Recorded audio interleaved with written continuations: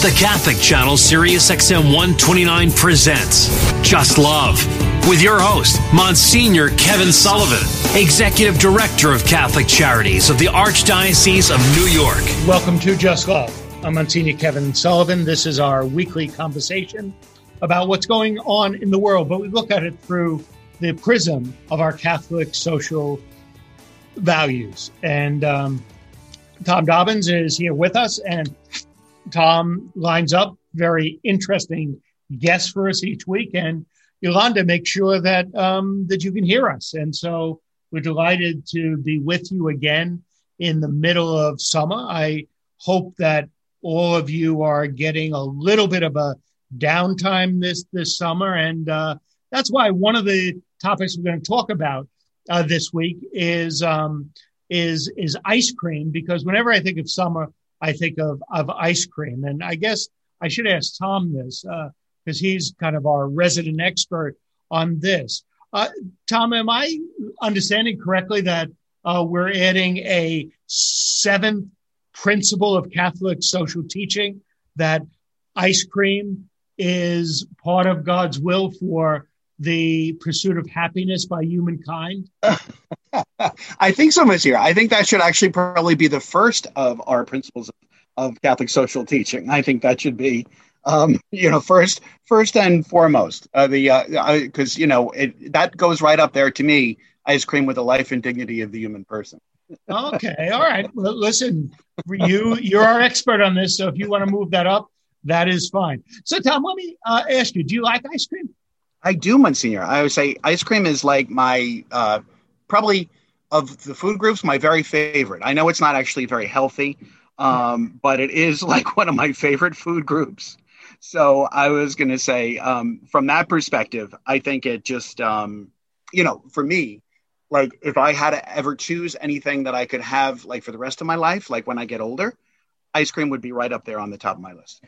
Right. Okay. Well, that is good. How has your summer been going?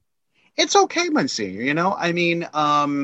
The weather so far here in New York has been very lovely. I mean, I think it's been terrific. As far as I'm concerned, it's sunny, but it hasn't been too humid, which I'm glad for. So I'm kind of hoping for the next few weeks, that the weather will kind of hold, because I know August can sometimes be, the dog days of summer. Okay, you get it. You getting away at all?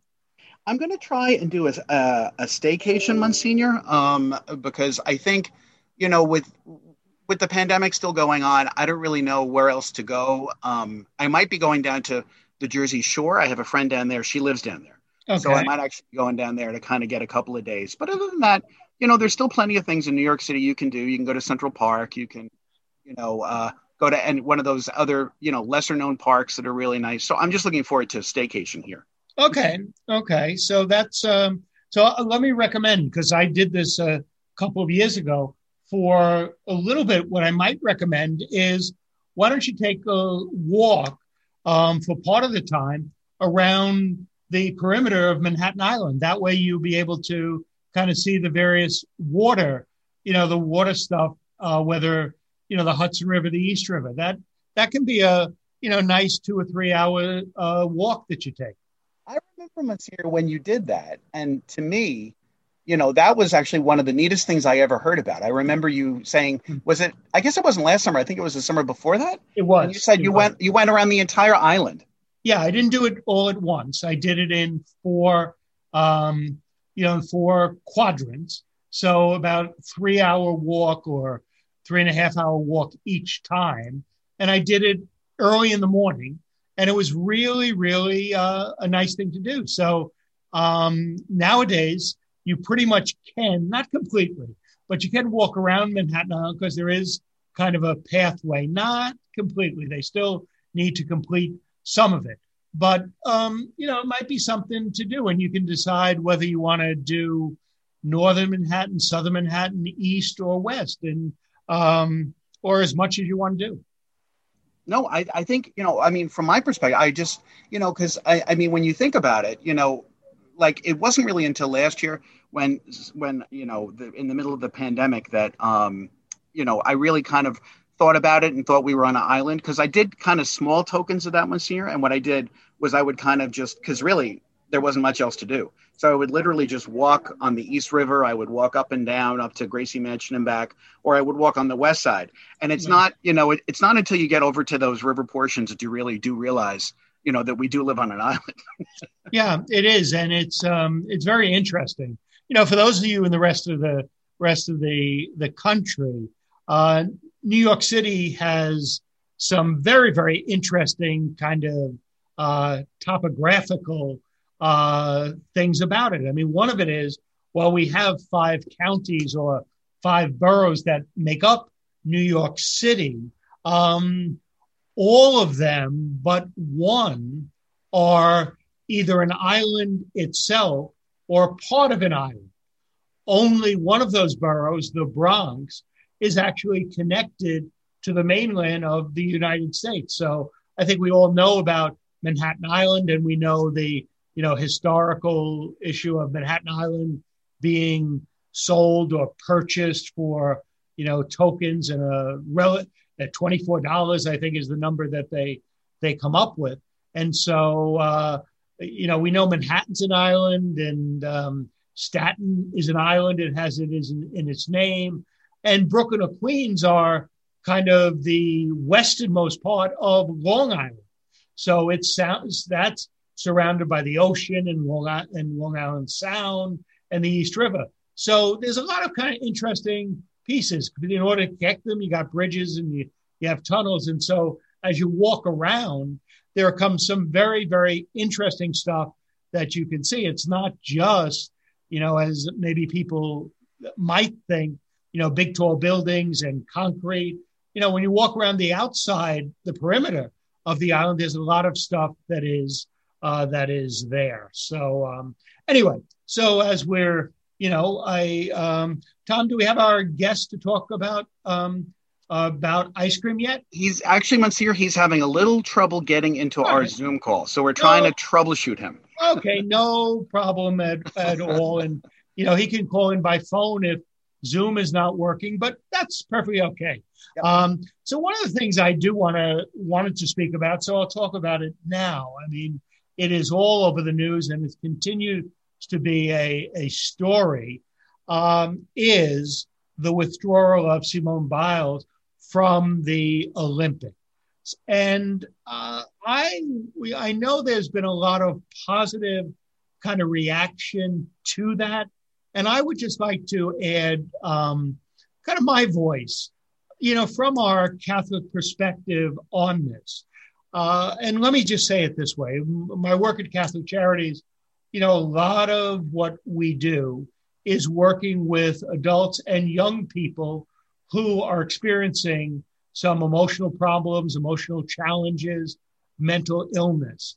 And I know from the work that we do, there still is a tremendous amount of stigma that is attached to mental illness.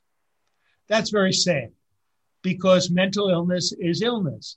And as I've said, with regard to, this situation with Simone Biles is, we would not even have the slightest kind of raising of many issues if, for whatever reason, she ruptured an Achilles tendon or another muscle or a ligament or something like that.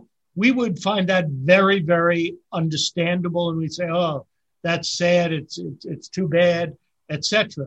Well, when somebody has a mental illness, it is an illness. And, I think we have a harder time dealing with it because it's harder to explain. It's harder to get our hands around. It's not physical in a sense, so you can't touch it. You can't see, a leg in a walking boot or something like that. But it is just as real.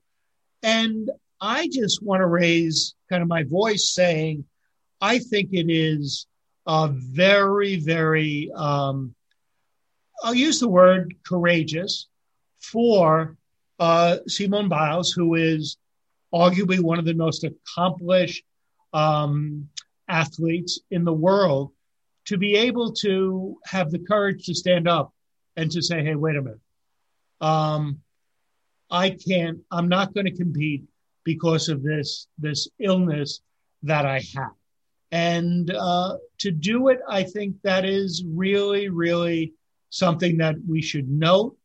And we should use it if we have ourselves issues that we maybe need to deal with, not to be afraid to deal with them, or in our loved ones, our families, our friends, if we could also, encourage them to stand up. I do, the other very, very highly accomplished athlete who also, said she was going to withdraw was Naomi Osaka from the tennis tournament a month or so ago, and saying that, she just couldn't deal with some of the stuff there and that she needed some space to deal with some of the emotional issues she was dealing with. I don't think, and I do point this out, in this day when we've talked about it on the show, when we talk about, some of the systemic inequality, we've talked about racism, some of those things that have been really part of what we have been dealing with. I just want to take my hats off, and I hope this doesn't sound in any way inappropriate, but I do want to point out that the difficult, publicly speaking about one's own struggles with emotional issues, mental illness, that the two people who have done it very recently are relatively young adult women of color. And the courage that they displayed, I think, serves as a really, really tremendous example and inspiration for all of us. Not for tennis, not for gymnastics, but for the dignity of the human person, for the fact that we're called to be as whole as possible. We're called to fulfill our human potential.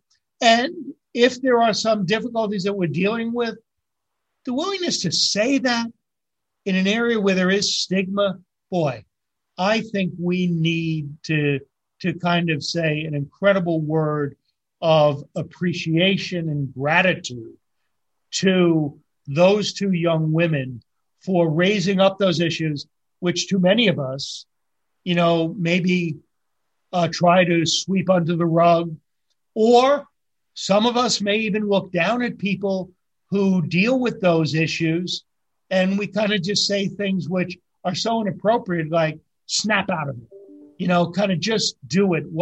You're feeling sorry for yourself. Just get over it. Well, that's not the right approach. And, too often I think we have done that. But so I just want to kind of raise a voice. And from our perspective, our Catholic perspective, and our perspective as Catholic Charities, we know the number of individuals who struggle with mental illness. And so that these two young women were able to kind of raise it up. And these two women were able to kind of say, hey, wait a minute, I need to deal with this.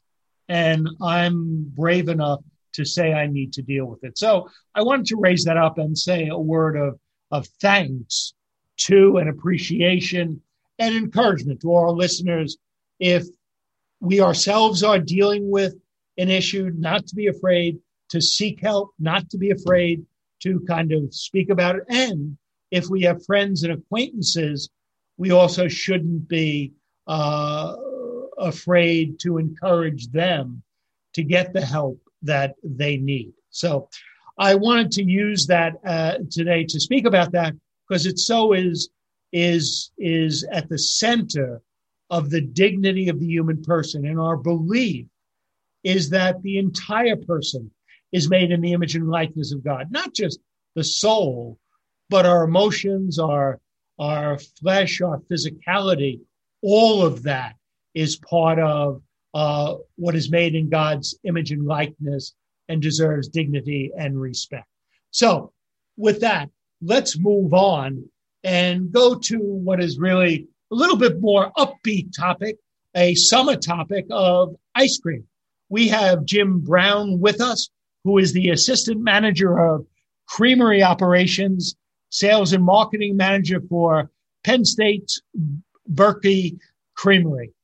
Jim, thank you for being with us on Just Love.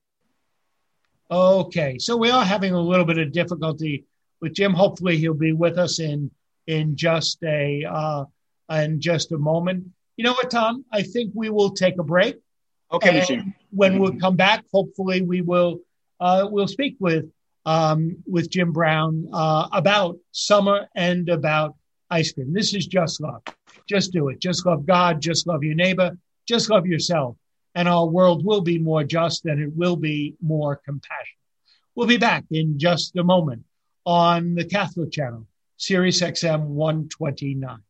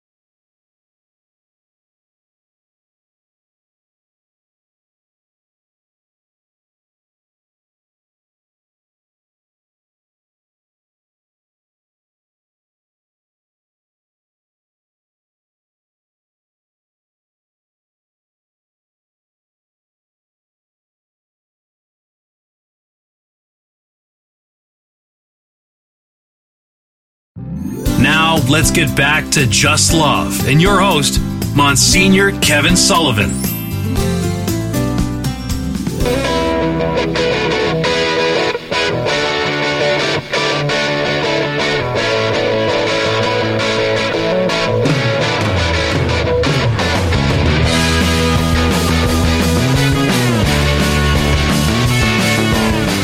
Welcome back to Just Love. Just do it. Just love God. Just love your neighbor, just love yourself, and our world will be more just and it will be more compassionate.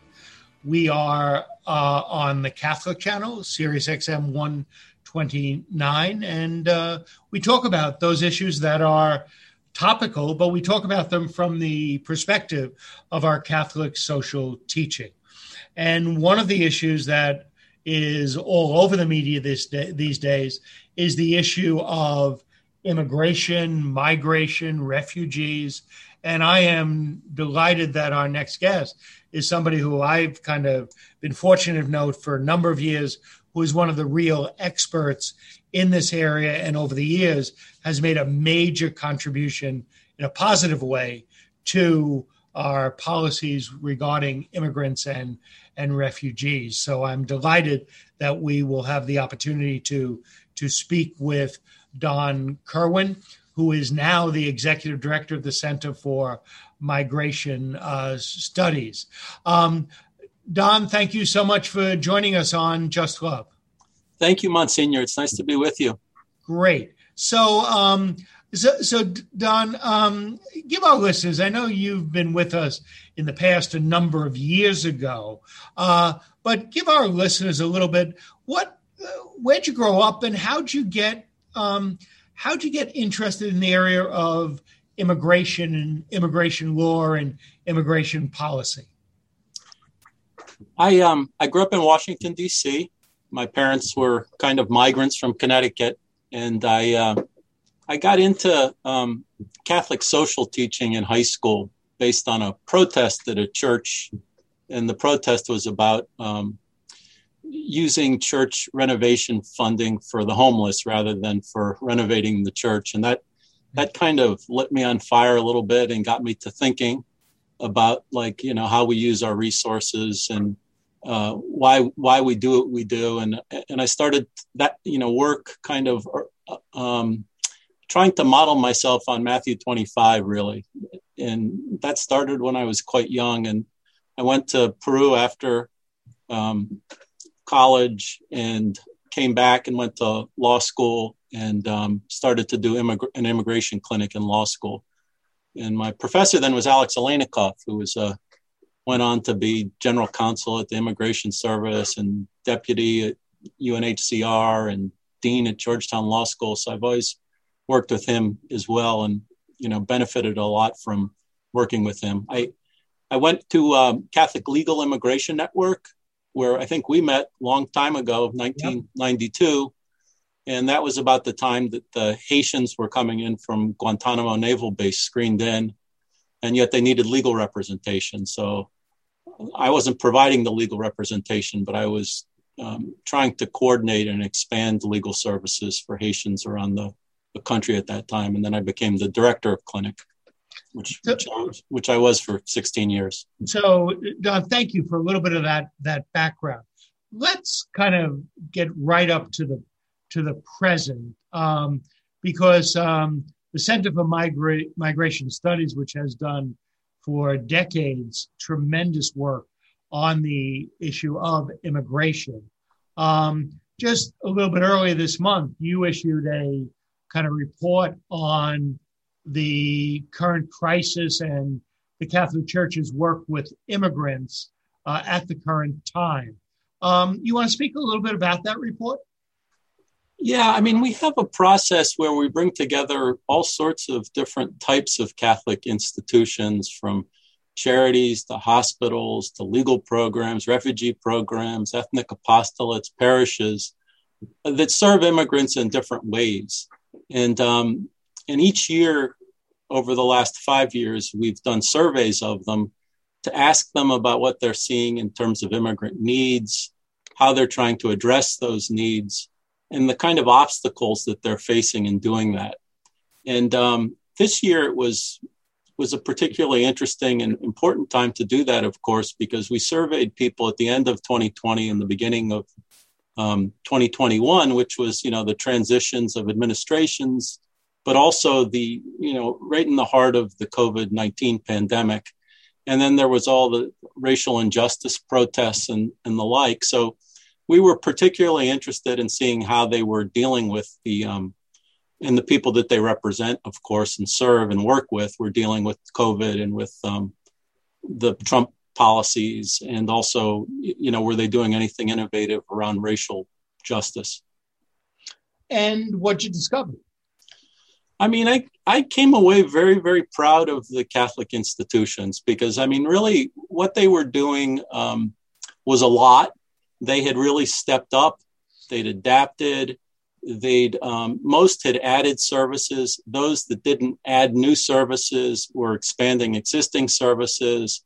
And, they were providing financial assistance to people at risk of losing housing and utilities. They were doing COVID-19 testing, education, contact tracing, even quarantine services in a couple of cases, expanded mental health services, grief support, assistance with funeral expenses, delivery of food and sanitation to homebound people, voter registration and census promotion, which was very important and an interesting finding, and a lot of extensive remote services too. I'm sure, Monsignor, you know this better than anybody, but it was really edifying, and I was quite proud to be a part of this community, kind of hearing about all that they were doing at a time of great need for immigrants. Yeah, we're speaking with Don Kerwin, who is the executive director of the Center for Migration Studies. And we're speaking about a very, very kind of, enlightening and a little bit uplifting story about what our Catholic Church institutions were doing with immigrants in the time of this pandemic. And as Don, alluded to, given that, I work in New York and our Catholic Charities in New York services the New York metropolitan area, which is a very, heavy immigrant area. Some of the things that he mentioned were things that we in Catholic Charities in New York were also involved with. Don, one of the things that you mentioned, which I think is maybe worth just a little bit of a conversation, and given your background, it's something you would be very, very attuned to. Sometimes I think when we think about immigration services or services to immigrants, we think about legal services. And as you headed clinic for a number of years, and we have a very strong legal immigration services in New York, we kind of almost sometimes focus on that. But in almost all of our other services, without even trying or without even being intentional, if you have a food program, you're going to serve immigrants because they're in the community. So you want to say a little word about kind of the legal services and the non-legal services, how those play out? Yeah, that's exactly right. And of course, the legal services are very important. But with my background being legal, this project's been very interesting to me because I've found that there's so much overlap and so many different institutions serving immigrants in different ways, and sometimes even in the same ways. Clinic was working with dioceses and Catholic Charities on improving, expanding, strengthening their immigration legal programs. But come to find that parishes are doing legal work and they're doing food banks and they're doing, a number of parishes are doing all sorts of things with immigrants. And so that's been great. And hospitals, for example, working with refugees, and universities working with DACA students, and on and on and on.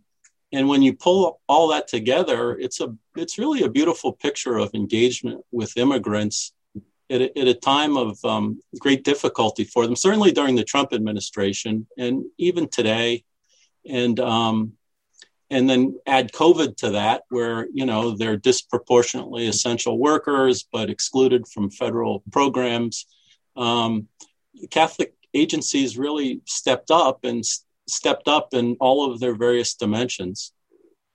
Yeah, it as you mentioned, whether it be universities or hospitals, I do think as one of our core values as Catholic agencies, we say that if an immigrant has a need and we can meet that need, we don't turn anybody away simply because of their immigration status. Now, in some of the programs that we operate, we can't always serve them in some of the programs because there are prohibitions against that.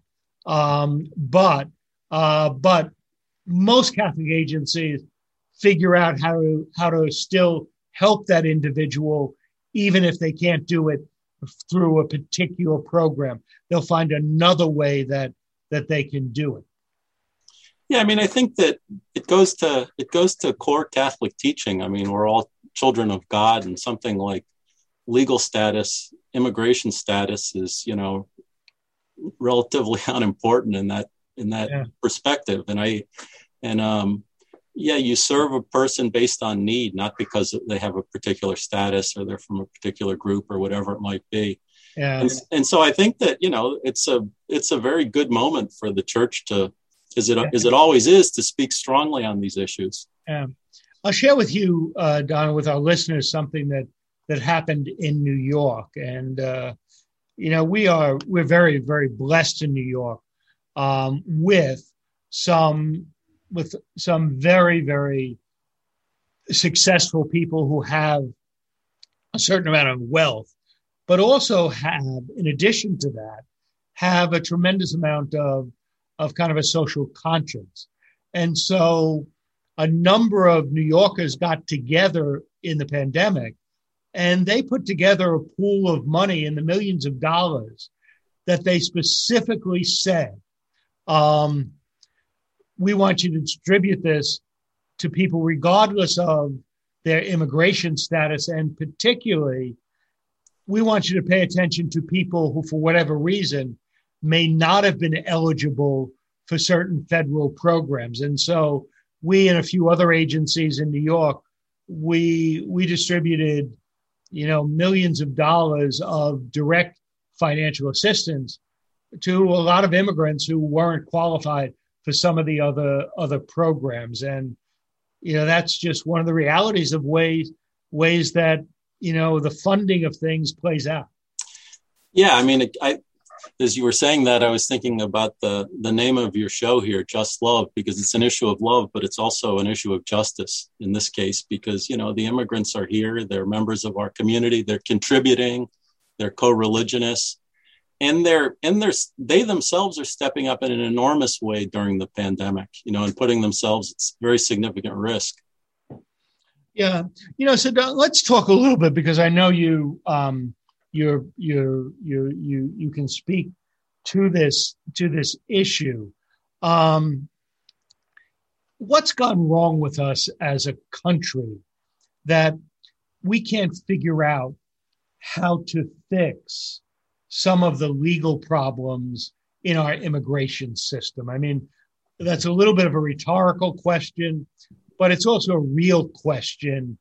Are we ever going to be able to do something to correct some of the things that have created problems? Yeah, you're absolutely right. It's been the last time we had an overhaul of our immigration system is 1965. That's ridiculous. It's 56 years ago, and the world has changed quite a bit since then. The last legalization program we had was 1986. Under our current laws, you have to be here for more than 50 years to benefit from a legalization program. The DACA bills have been before Congress for more than 20 years now. You have DACA recipients that are grandparents now. It's really, so it's not a question of not knowing how to do it. We do know how to do it, and the bishops and others have been proposing ways to do it.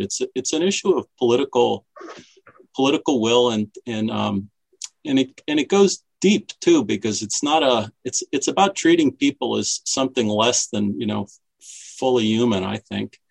And there's a real nativist component to it, and you're just basically using people as a means to a political end. And to me, it's unacceptable. And I must say, Monsignor, this report celebrates the work of Catholic institutions, but there's a lot of Catholics that aren't with us on this, and we should stop acting like, we're unified on these issues. If you think about a lot of the champions of the bad policies during the Trump administration, and even a lot of the Catholic press isn't great on these issues. So I feel like after 30 years of doing this work, it's time to address some of those things pretty frontally.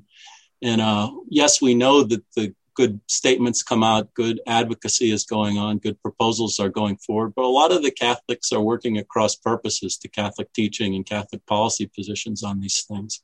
And in fact, it's one of our proposals is that enough already with, we're all unified on this. We're not. And there needs to be some kind of organized program to address that. So, Don, I think you're right on target.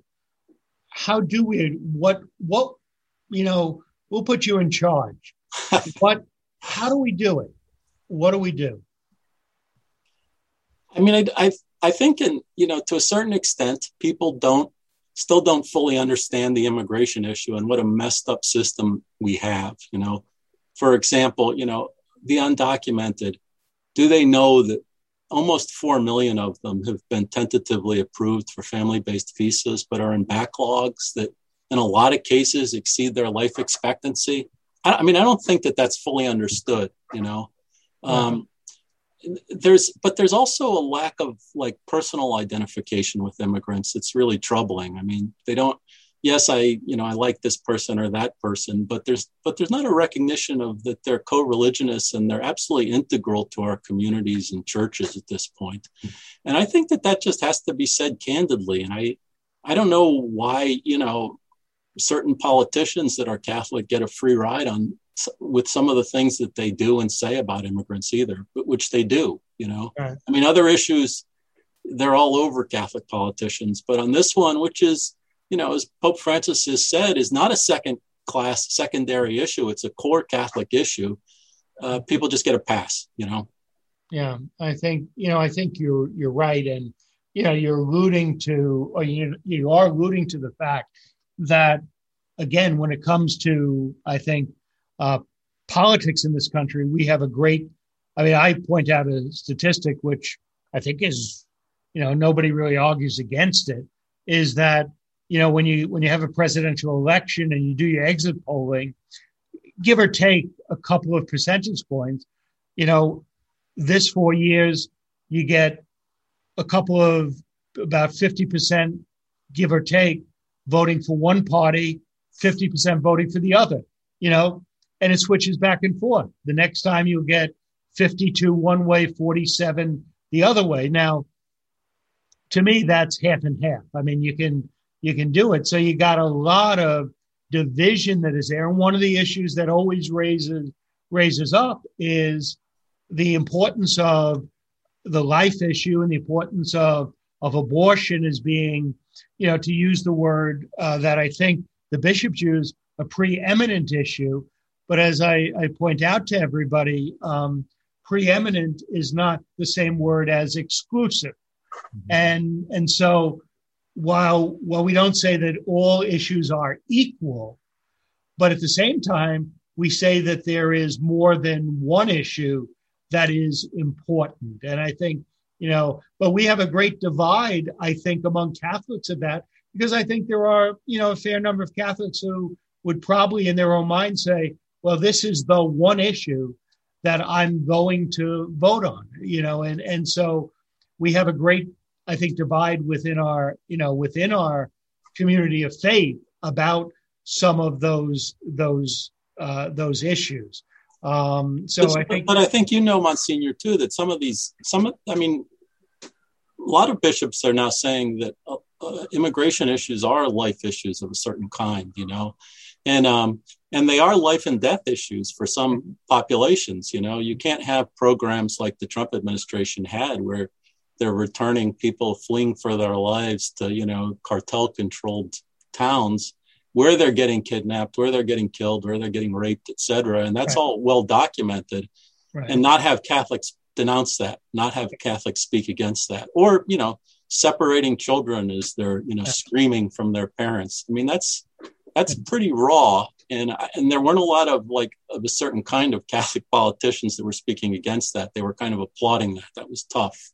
Yeah. And that was about sovereignty. And I think that's shameful. I really do. I'm not going to disagree with you. I think that, and I mean, I also, point out, this is just factual, that, it's interesting, the divide that we have among Catholics with regard to that. And I think you are right. I think, again, my experience is that those issues kind of go across the board. I mean, in New York, we have probably New York is not a great example of some of this, because on that issue of immigration, I think we probably have a greater consensus, not perfect, than we have in some other parts of the country. But I think you're right; it is a real difficult issue. I have to say, and this is me speaking, is that I do think part of the political divide, and it's not only on the immigration issue, is that I do think there is, on one side, a little bit of talking down to the other side, and maybe on the other side, a little bit of yelling and screaming about things. And so at the end of the day, you don't have anybody really talking to each other.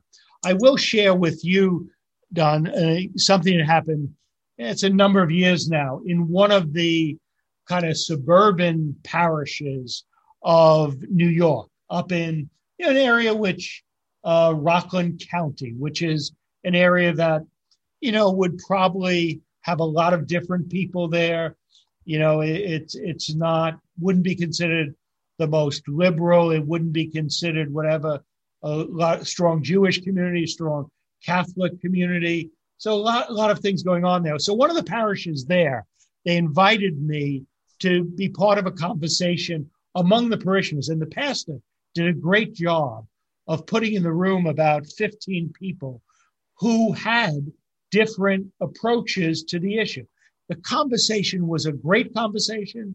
It's a little bit hard, always civil, but it was a little bit hard. And there were two people who were going at it because, well, people are illegal. We can't let illegals in. Well, don't you understand the pain that they have? And don't you understand they're paying tax? So it was kind of the typical issue going back. And they were really going at it. Civil, but really. Yeah. So the meeting ends. And as one is going to the other, says to him, "Hey, Bob, remember, you're coaching my Little League team next week because I'm on vacation." He said, "Oh, yeah, I remember. We're going to practice on Monday afternoon, and then we have the game on Wednesday." Well, to me, that's not a bad thing at all. Right.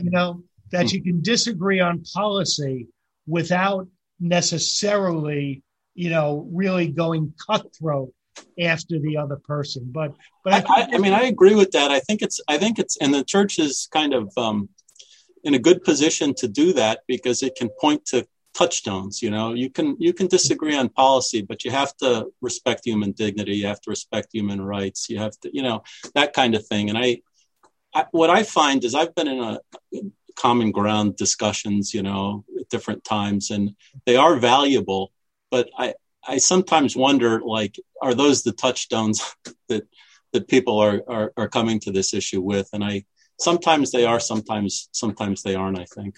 Yeah. And I think the challenge, and I don't know how you get beyond it, the challenge is that you usually get in those conversations, people who are at least have the door a little bit ajar to listen to one. It's those who, are on, completely closed, who usually don't participate in those, in those conversations. And that's a real challenge I think we have as a country at the moment.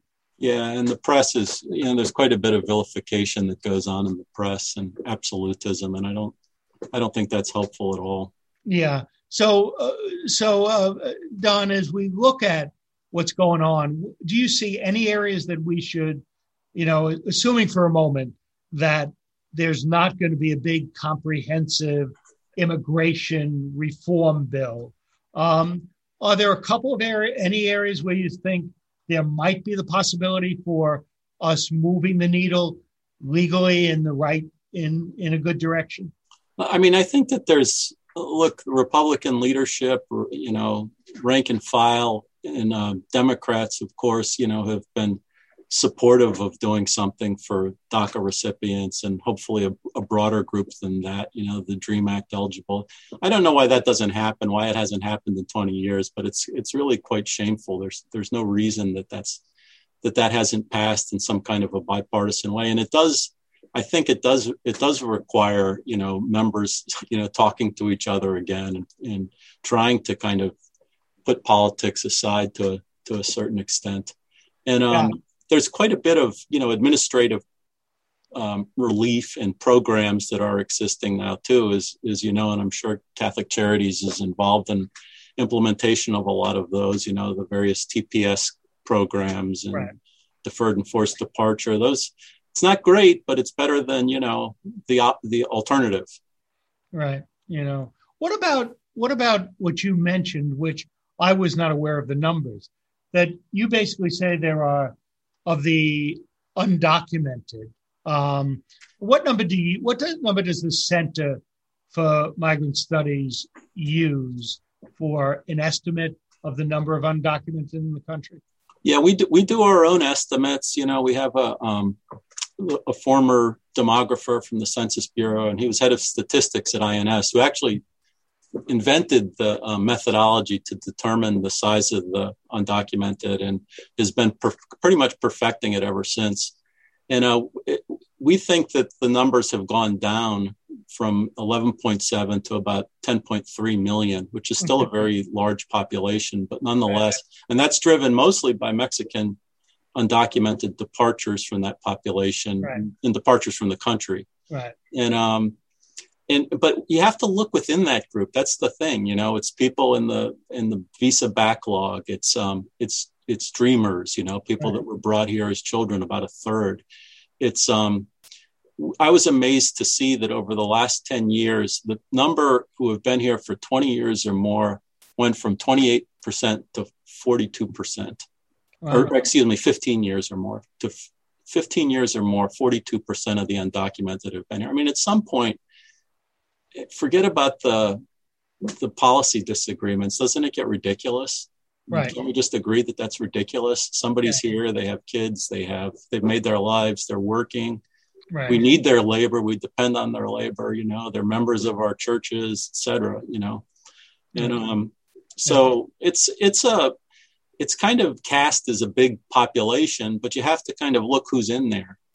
Right. And I think that's, but you said there are, again, I don't know if you saw this, and I know you use your numbers, but there was something within the past couple of weeks which basically said the use of that 10 or 11 million is grossly underestimated.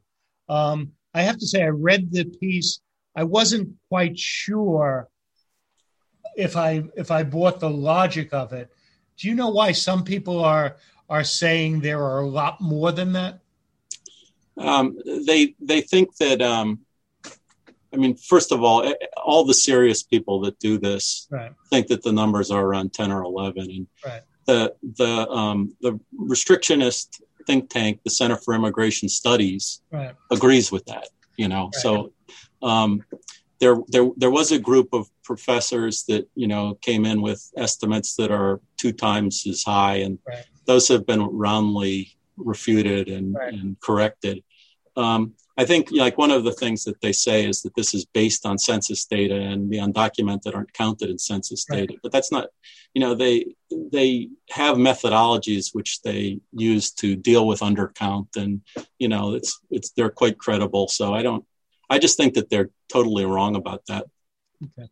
All right, Don, thank you so much for your time. There was a lot that was very encouraging about what the church is actually doing in immigrant communities, a lot discouraging about some of the remedies that we probably aren't going to see in the near future. But Don Kerwin, the executive director, the Center for Migration Studies. Don, thanks so much for being a guest on Just Love. Thank you, Monsignor. Great to talk to you. Good, great. Okay, let's take a break. Just love God, just love your neighbor, just love yourself, and our world will be more just and it will be more compassionate. Join us when we come back in just a moment on the Catholic Channel, Sirius XM 129.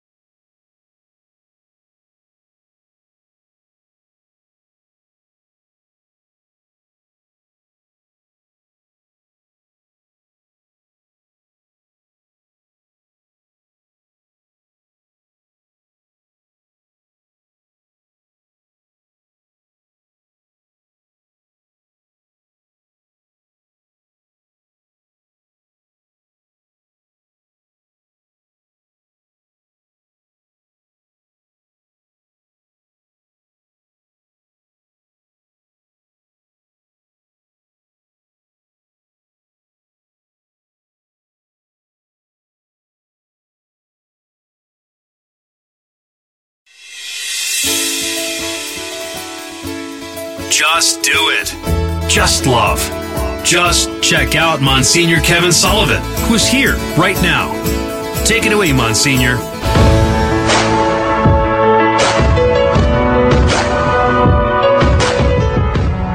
Welcome back to Just Love. I'm Monsignor Kevin Sullivan. This is our weekly conversation about what's going on in the world. And we look at it from our Catholic perspective. Tom, share with us a little bit of the news notes about what about this partnership of the United States and the Vatican over water? Sure, Monsignor. Well, from the beginning, it always seemed like the Biden administration and Pope Francis would see eye to eye on many social issues. And it turns out now that one of those issues that they're going to find some surprising connection is water.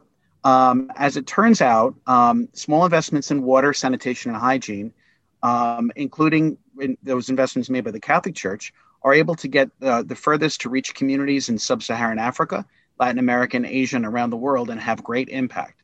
Adam Phillips, who is the director of the Center for Faith-Based Neighborhood Partnerships and Local Faith Transformation Partnerships at USAID, is in Rome to kind of talk about these partnerships. And from his perspective, he basically was quoted as saying, if you don't have clean water in a maternity ward, for instance, you're going to have a ripple effect on the healthcare systems that affect that child and that family and that community. So for his part, he's in Rome this week, and he's over there talking to folks at the Vatican about how USAID and the Vatican can work together. And I could just give you some statistics, Monsignor. According to the United Nations, some 2.2 billion people lack access to safe drinking water around the world. More than half the global population doesn't have sanitation. Over 3 billion people aren't able to wash their hands with soap and water on a regular basis.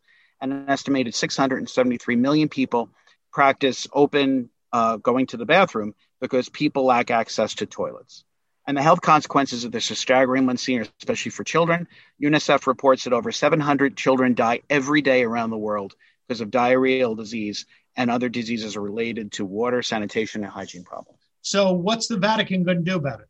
Well, the Vatican basically, as they have, going back to the very beginning, going back to earlier this year, they have kind of highlighted water projects as being one of those projects that they're going to get behind. And the Vatican Dicastery for Social Development is one of those folks who acts as a convener. And they're bringing together women religious groups. They're bringing together groups such as Caritas and Catholic Relief Services to kind of figure out what together can be done to kind of, if you will, move the needle on water and sanitation, make that a much more important issue. And this is something Monsignor Catholic Relief Services has been working on, since I traveled with them to Africa back in 2010. And the main focus of that trip was water and sanitation. So this is something that has been, within their purview for a long time. And I think they're looking to move the needle forward to be something that to raise awareness of it. And I think to kind of make a real impact. And if they have a partner with USAID, so much the better. Tom, am I correct, not in kind of looking at some stuff over the years, that we are doing better in terms of potable water, that developing nations are getting better, that there is a higher percentage of access to that? Yes, there is, Monsignor. Well, I think that what a lot of these communities have done is traditionally they always would have, let's say, they would go down to like the local pond and they would take their drinking water and also the water they used to feed their animals and to bathe from the same source. Now what's happening is a lot of development agencies are going in and helping them to sink wells. So they're getting water from the water table that's underground, which is much safer. And that has saved the lives of so many children around the world. But of course, when you look at, the number, and 700 children die every day for diarrhea disease, that's something that we can do something about. And that's something we should try to do something about. Yeah, it is. So anyway, Tom, that's a very, that's very good, very concrete thing. And I'm glad that you brought it up. And it is an area. I mean, obviously, we have some significant policies in the United States, not merely abortion and the way the current administration, their role in kind of in that issue where we have strong disagreement. And but there are other areas in which we do have agreement, and and working together to kind of foster the common good. Thank you for being with us on Just Love. Just love God, just love your neighbor, just love yourself. Our world will be more just and it will be more compassionate. Join us again next week on the Catholic Channel, Sirius XM 129.